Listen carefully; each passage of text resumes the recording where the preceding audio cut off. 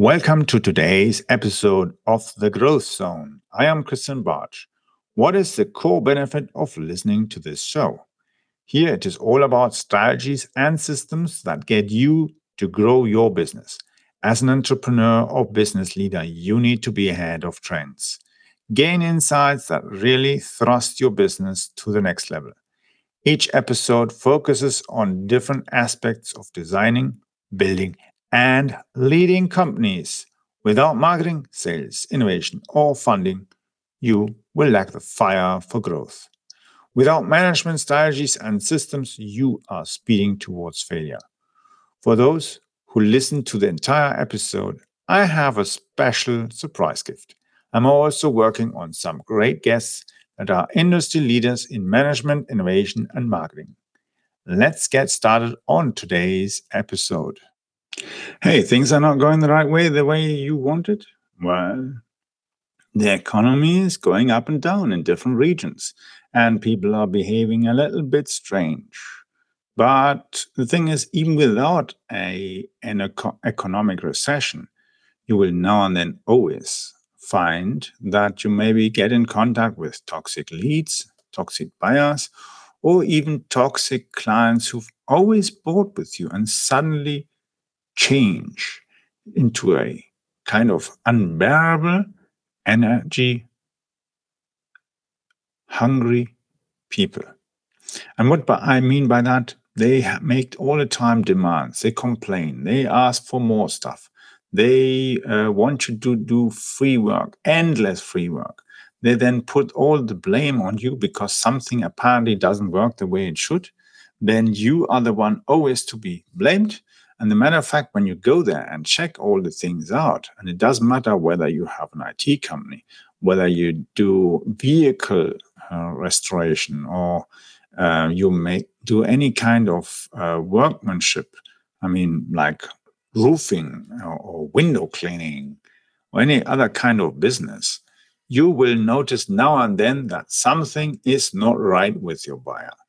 And the unfortunate thing is that even buyers who've been doing business with you for 2, 5, or even 20 years, they all can become toxic. And unfortunately, sometimes in the organization, someone has been added and has certain kind of, let's say, hidden interests, and they are trying to hurt you because they want, of course, you to be out of the way so they can do whatever they want, whether they want to invoice or sell the client stuff that they don't need, or whether they want to increase the prices, they increase their revenue share, whether they want to influence the superior in a bad way and use you as a stepping stone towards furthering their own career. There are many reasons why some people then go and influence the buyer with toxic ideas and behavior. And the thing is, of course, even with leads, leads are the easiest because if you notice a lead is toxic and problematic and annoying you, then the simplest thing is just to say, sorry, but I think this is just not the right fit for you. Yeah, I recommend you go and find somebody else. And if they still don't want to leave in peace, just simply don't respond. Yeah, just cut them out. Unfortunately, some people just don't get the message. Now, when it's, of course, a buyer and you've already sold to them and you have delivered to them and they're causing problems, then it's really painful for you. And that's a phase where you have to get through. The best thing at first is, of course, try to fix the problem, fix the relationship, finding out what's the real cause, what's the problem, what's causing it, how things are getting broken all the time. Maybe people have misunderstood something, or something isn't being done as it used to be, and suddenly people are breaking the stuff, or there's someone who is not using the equipment properly, or someone, let's say with the software, let's say someone is using the wrong browser and it's causing problems in your software, then that's of course a problem. And or if somebody hasn't been trained properly, or they're getting some temporary workers and they're not being trained, they're giving some outdated manuals and they are doing it the wrong way, then of course when you put in junk, junk gets stored, and junk produces more junk in the system. So it's not actually your fault, but you have to try to fix it so that the client actually realizes, hey, it's not your fault, but it's their fault. But you actually were productive and helped them find the cause, fix it, and not go around pointing fingers, but actually first trying to ask questions and find out what's happening. And a similar thing you will see in quality management systems or information security management systems. When you audit these kind of organizations, you will have as well similar tasks to do, because you are asking questions and trying to find out if people are doing it the way they should be doing it. Because when a company sets up a management system, and I don't mean a software, I mean a set of rules, of regulations, of controls and procedures that tell the employee how to do a certain task. As an example, let's say you have a procedure that explains, in quality management, for instance, explains how to package the goods. So they should, of course, first put some foam in the bottom of the parcel and then put the goods in and maybe cover then some more foam around the item that you're shipping. If, of course, they put the item in first and then the foam on top, well, the item will break, of course. Just as soon as it leaves the truck, even at the first destination, the item is broken, and that costs you money. But that's the idea of setting all these procedures, because you and I might say, wait a minute, of course you put in first the foam and then the item, and then you wrap the foam around it. Who does it differently? You would be astonished. Even large wholesale companies, they have staff who do it completely the wrong way and damage items, and they have to return it again and again. And then you think, wait a minute, why is this organization so big? And they make over and over the stupid mistake. Isn't it logical sense? Exactly, it is logical sense, but some just don't care, maybe. Or I don't know why people do it the wrong way. But it means at the end of the day that when you want to do it the right way, you want to have a sustainable business and you have to everything properly, you have to go and do it in a proper way. Because the thing is, even let's say that person has packaged the item in the wrong way and shipped it to your buyer. The buyer puts it in his organization and it breaks down, and the buyer just gets angry. So you ship them, of course, a replacement. The thing breaks again and breaks again. Well, your product isn't faulty. Your buyer is actually not toxic, but just getting angry. And you haven't asked the questions. You haven't asked the questions, what is actually happening in my workflow? And sometimes it's not the buyer who's actually toxic.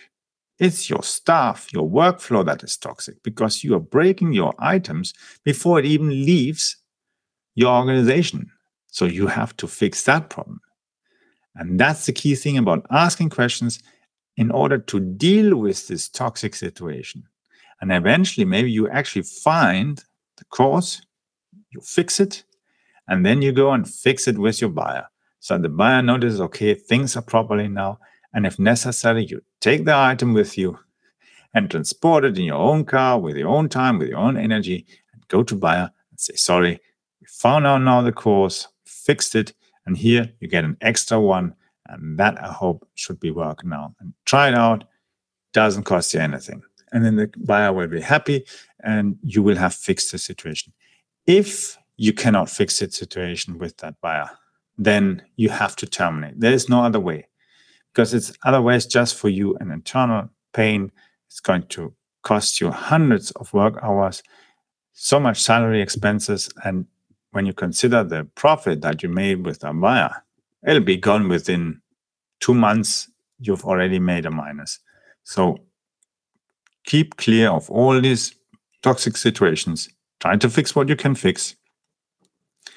If it cannot be repaired, cannot be fixed, just put an end to it, because that's the best way.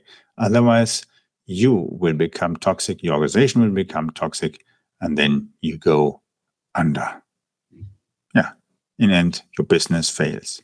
So look at that, try to deal with these bias, try to deal with broken systems in an organization, and fix them. And if you notice that there's something broken, then go and write, even if it's just writing a simple sheet of paper, do it properly in the computer, write it down to explain how the stuff is supposed to be shipped, how it's supposed to be packed. And if necessary, make photos and pictures and add them so that people can see, okay, that's what he means by putting the air bubble wrap or whatever in the case. Or if you've got cardboard protection lining stuff or whatever.